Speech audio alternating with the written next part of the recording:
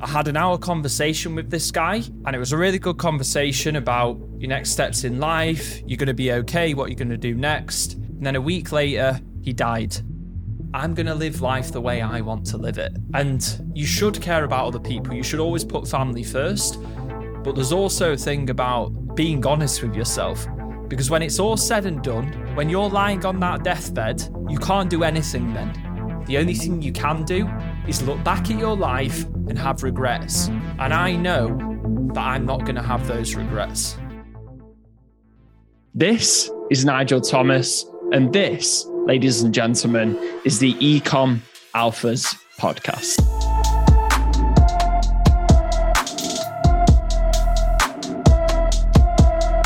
So just before we dive into part 2 of this episode, I just wanted to thank everyone who's listened to this podcast so far. It means a lot. From my side, I have really high standards, so I actually don't think that much of this podcast, but I really do appreciate anyone who's taken the time to listen in, and I'm just learning every single day, so just showing up, and that's what's important to me. Now, this part of the episode is really about this company we were both at, myself and Maria. We actually talked about what Maria did. We talked about moving forward, what Alpha Inbound are going to do, and also what I stand for and what's important to me, and kind of how I see the world and how I've changed from the old person I was when I was bullied a lot and I was really nervous and I was in my own skin, to the person I am today, and through these experiences, why I've changed, what my outlook is in life. So if you do enjoy it, I just want to say it would mean a lot if you could share it with one person. I post content at the time of speaking every single day on LinkedIn, every weekday at 8:30 a.m. Eastern, so check that out too, and leave a review if you do enjoy it. So without further ado, let's get back into the episode and hear some more Winston Churchill quotes. Well, it was a defining moment, to be honest. A little background about myself. I know this is about Nigel, but I'm a single mom and I came from an abusive relationship. And the previous company that I was working at before I came into that company specifically shut down as well. So it was very important to my stability and in order for me to support my son to actually have that kind of income. But I was underpaid, overworked, underappreciated. And it wasn't just that. I saw a lot of disrespect going on in terms of what kind of value the people were bringing in, but they weren't exactly being credited accordingly, as well as given the opportunity to express their opinions and have that kind of, or rather partake in the company's success for that matter. That's a different story, but basically being able to confront someone and tell them the truth is oftentimes very challenging, especially when you are the employee. But if you have the intention to actually almost help that person realize, and this can go on to a different matter, like it can be business or personal. If your goal is to help that person realize what they're doing is not exactly the right way, but it can be done in a different way, a better way, then you go into it feeling, okay, this is not about me anymore. This is about that person. This is about the other people that are going to be affected. And it's a risk. It's always going to be a risk. It's going to be a risk in the relationship that is involved, as well as the consequences. You have to consider that. So the other thing to mention is that it's also harder for a woman, and it shouldn't be, with the background you have, the fact that you're from the Philippines, and I own this situation, that actually was almost, I don't think it helped that's ridiculous. People shouldn't be judged from their background or if they're, a woman or not, but that's why I have a lot more respect for you, Maria, because you stood up for yourself. And it meant that you had to leave and it was all a bit nasty at the end. But you should be proud of yourself. Appreciate that. All right. So in terms of coming from that company, what were your plans? What did you have in mind? Yeah, interesting. Actually, I want to say one more thing on that, because this was a defining moment for me, and it's actually really sad. So right at the end, it got to the point where I basically said to the owner, you should shut this company down. Then all of a sudden the next week, a notice came round that this company was getting shut down. So I'm not taking the credit for that. I honestly don't care. I saw the writing on the wall. Like I told you, my dad said, and you got to make a decision there. No decisions are getting made. So when that happened, and I also gave the owner some hard truths, and that he really didn't like that. I came into work one day and I was turfed out of everything with like no access to anything anymore. Or I had like half a day's notice, which was ridiculous. When I spoke to him, these were his words. It's called gardening leave, mate. Google it. And by the way, I didn't even have a contract because that person decided that wasn't important. So, but where I was going with that is there was actually a guy, and out of respect, I'm going to leave his name out, but he was the marketing guy and he lived in the Philippines. And this guy, he had some issues with confidence, if I'm being totally honest.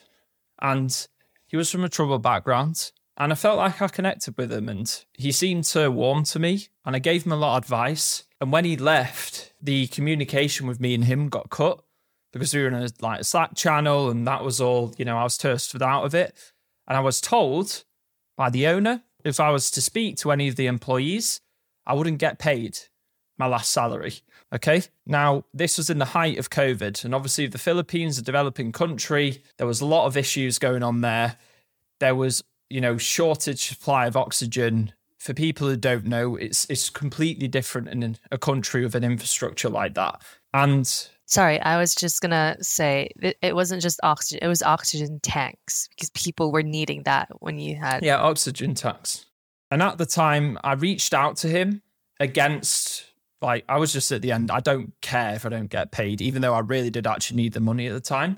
I don't care if I don't get paid. I'm going to reach out to the team, and I spoke to them all. And I'm so happy that I did. I had an hour conversation with this guy, and it was a really good conversation about your next steps in life. You're going to be okay, what you're going to do next. And then a week later, he died, and I found out through someone else. And just imagine if I'd never been able to reach out. And this is the thing, why you don't block communication. You don't let ego get in the way and let things become that toxic. Because if I hadn't have just gone with my instincts and reached out and had that conversation, I never would have spoken to this guy again. And he wanted to talk to me as well.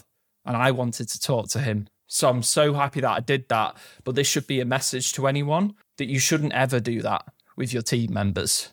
Because yeah, obviously it's horrendous that he died. 26 years old as well. Literally the guy had his whole life ahead of him. But that's just an indication, and that just brought everything full circle to me that, sure, in the moment, it might seem like you're just doing these things to please yourself as in terms of decisions management, who manages what, all the rest of it, and trying to control people. But they have massive, disastrous second, third, fourth, fifth order consequences on team impact and just generally humans. So don't disempower people. And I have such strong conviction over that now. So yeah, that was the biggest moment for me really over that entire company, I think. But I'm really glad I spoke to him and it was a good conversation. And that guy always reminded me to put a smile on my face, even to this day. So fair play to him. Bless his soul. Yeah. So in terms of coming from that experience, and of course, this was the time to look for another either job or an opportunity. How did it came to Alpha Inbound? So like I said, and I've said it a couple of times down this podcast, but I remember when I was working at Decathlon, a retail store, and I was 23 years old, and it just wasn't going according to plan. Honestly, I was really in the wrong place. I knew it wasn't going to work out. They didn't extend past my, not the trial periods, the probation periods. And my dad said to me, I remember, look, when the writing's on the wall, you got to do something about it. And it really stuck with me. Well, tell us all about that first.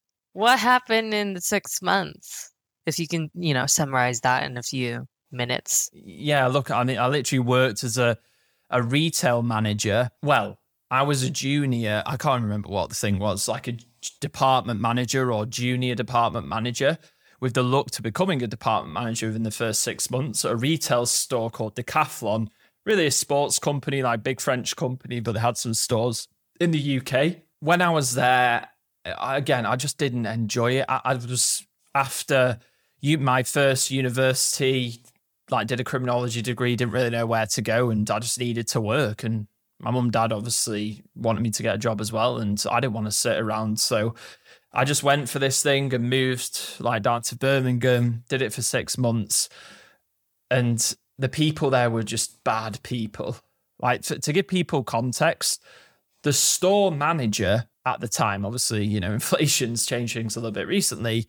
I think the store manager was earning either £30,000 or £35,000, which is ridiculous. Like they're big stores as well. So this was a company that was definitely not paying well, and you could tell that. And it's not all about the money. The culture wasn't great either, but people just blaming each other. And I have to admit that I was not the best employee in terms of I just didn't really care that much. Probably I was egotistical. But having said that, the department manager who was meant to be mentoring me right near the end turned his back on me and used me as a scapegoat for certain things. But like I said, I learned a lot from it, and I should have been the one who decided prior to that I needed to get out. So I never want to have that victim mentality in life because I'm fully responsible for my own decisions. So yeah, I think from that experience, looking back, when my dad told me when the writing's on the wall, you need to do something about it, it was a hard one to swallow that. But I realised that. So when this whole incident was happened, I could see what was going on and what was about to occur. And I was the one who told the guy to shut the company down. I'd already been in contact with Josh. And remember, Josh, bringing this back, I'd worked with him on that company 4 years ago and worked with him on a couple of other projects. So I knew I trusted him. I just needed someone at that time. I didn't really care about the money that much. I needed some to get by. I just really cared about someone who I could trust and someone who wouldn't fuck me over, for lack of a better phrase. And Josh was that person. Josh is not the person who shouts the loudest. He's quite introverted. We've changed him a little bit, which is good. Made him a little bit nastier. But he just cares so much. And he's so trustworthy. And he wants to do the right thing. He's loyal. And these are all the traits that I really look for in people. And my relationships are built on trust and respect. And having had that experience prior, that was so important to me. And I saw Josh was actually struggling.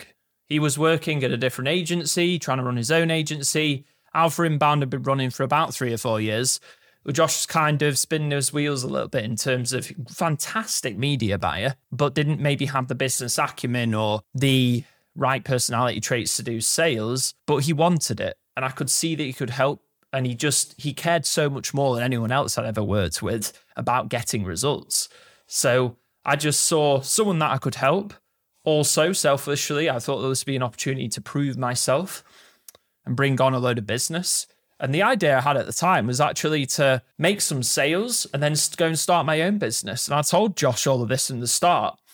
But what I quite quickly realised is when I got inside the business, there wasn't really anything there. And so there was no sales decks, no case study, no website, no branding, no nothing. And I had to do everything from scratch. And I thought I could just come in there, naive again, still at 29 years old, thinking I could just make some sales, get some commissions, whatever, and then go and do something else. And I realised a lot about my own personality, as well as Josh's, where we were aligned, that I cared so much. Contracts are important. Always sign contracts with people. But my words will mean more to me than any piece of paper ever will. I care about my words so much and the promises that I make. So when I do sales, I really believe in what I say because I don't say things half-heartedly. And I couldn't do sales at the start because I didn't actually believe in the product that I was selling. That was the problem. So we had to build a product from scratch. We had to build a business. This is going to sound really harsh to Josh, but we've had those conversations anyway. But it was more like a freelancer situation. He just had experience of working on some massive accounts and he was really good at his job. But there wasn't really much of a business there, really. So we had to build all of that from scratch. And of course, we're only in, I say since the rebirth of Alpha Inbound, pretty much in our first year of business, because we are. So we still don't have a lot of problems and we're still very raw and fresh. But we've actually built somewhat of a business now and we've got foundations. And yeah, I learned a lot about myself through that process. And I learned that I can only do things if I really believe in it. And if you actually look at anyone who talks about sales and product and business, it's the people who really do believe in what they're doing and have that ultimate conviction, the ones who are usually way more successful. So yeah, that was pretty much how I got started at Alpha Inbound. And that's what I came on to do. And here we are 12 months later. And yeah, we've got some pretty exciting opportunities. And obviously you were a large part to play for that as well. So we're always liking to bring you in here, Maria, but you really were. But yeah, there was a point that Maria was here helping me out. She was doing all things from contracts to helping me write cold emails out to profiling partners and building slide decks to helping Josh out. She's doing an insane amount of things. She still does.